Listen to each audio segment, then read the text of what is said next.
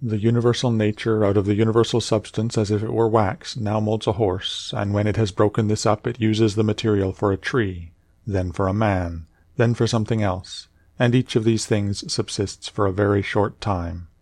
But it is no hardship for the vessel to be broken up, just as there was none in its being fastened together.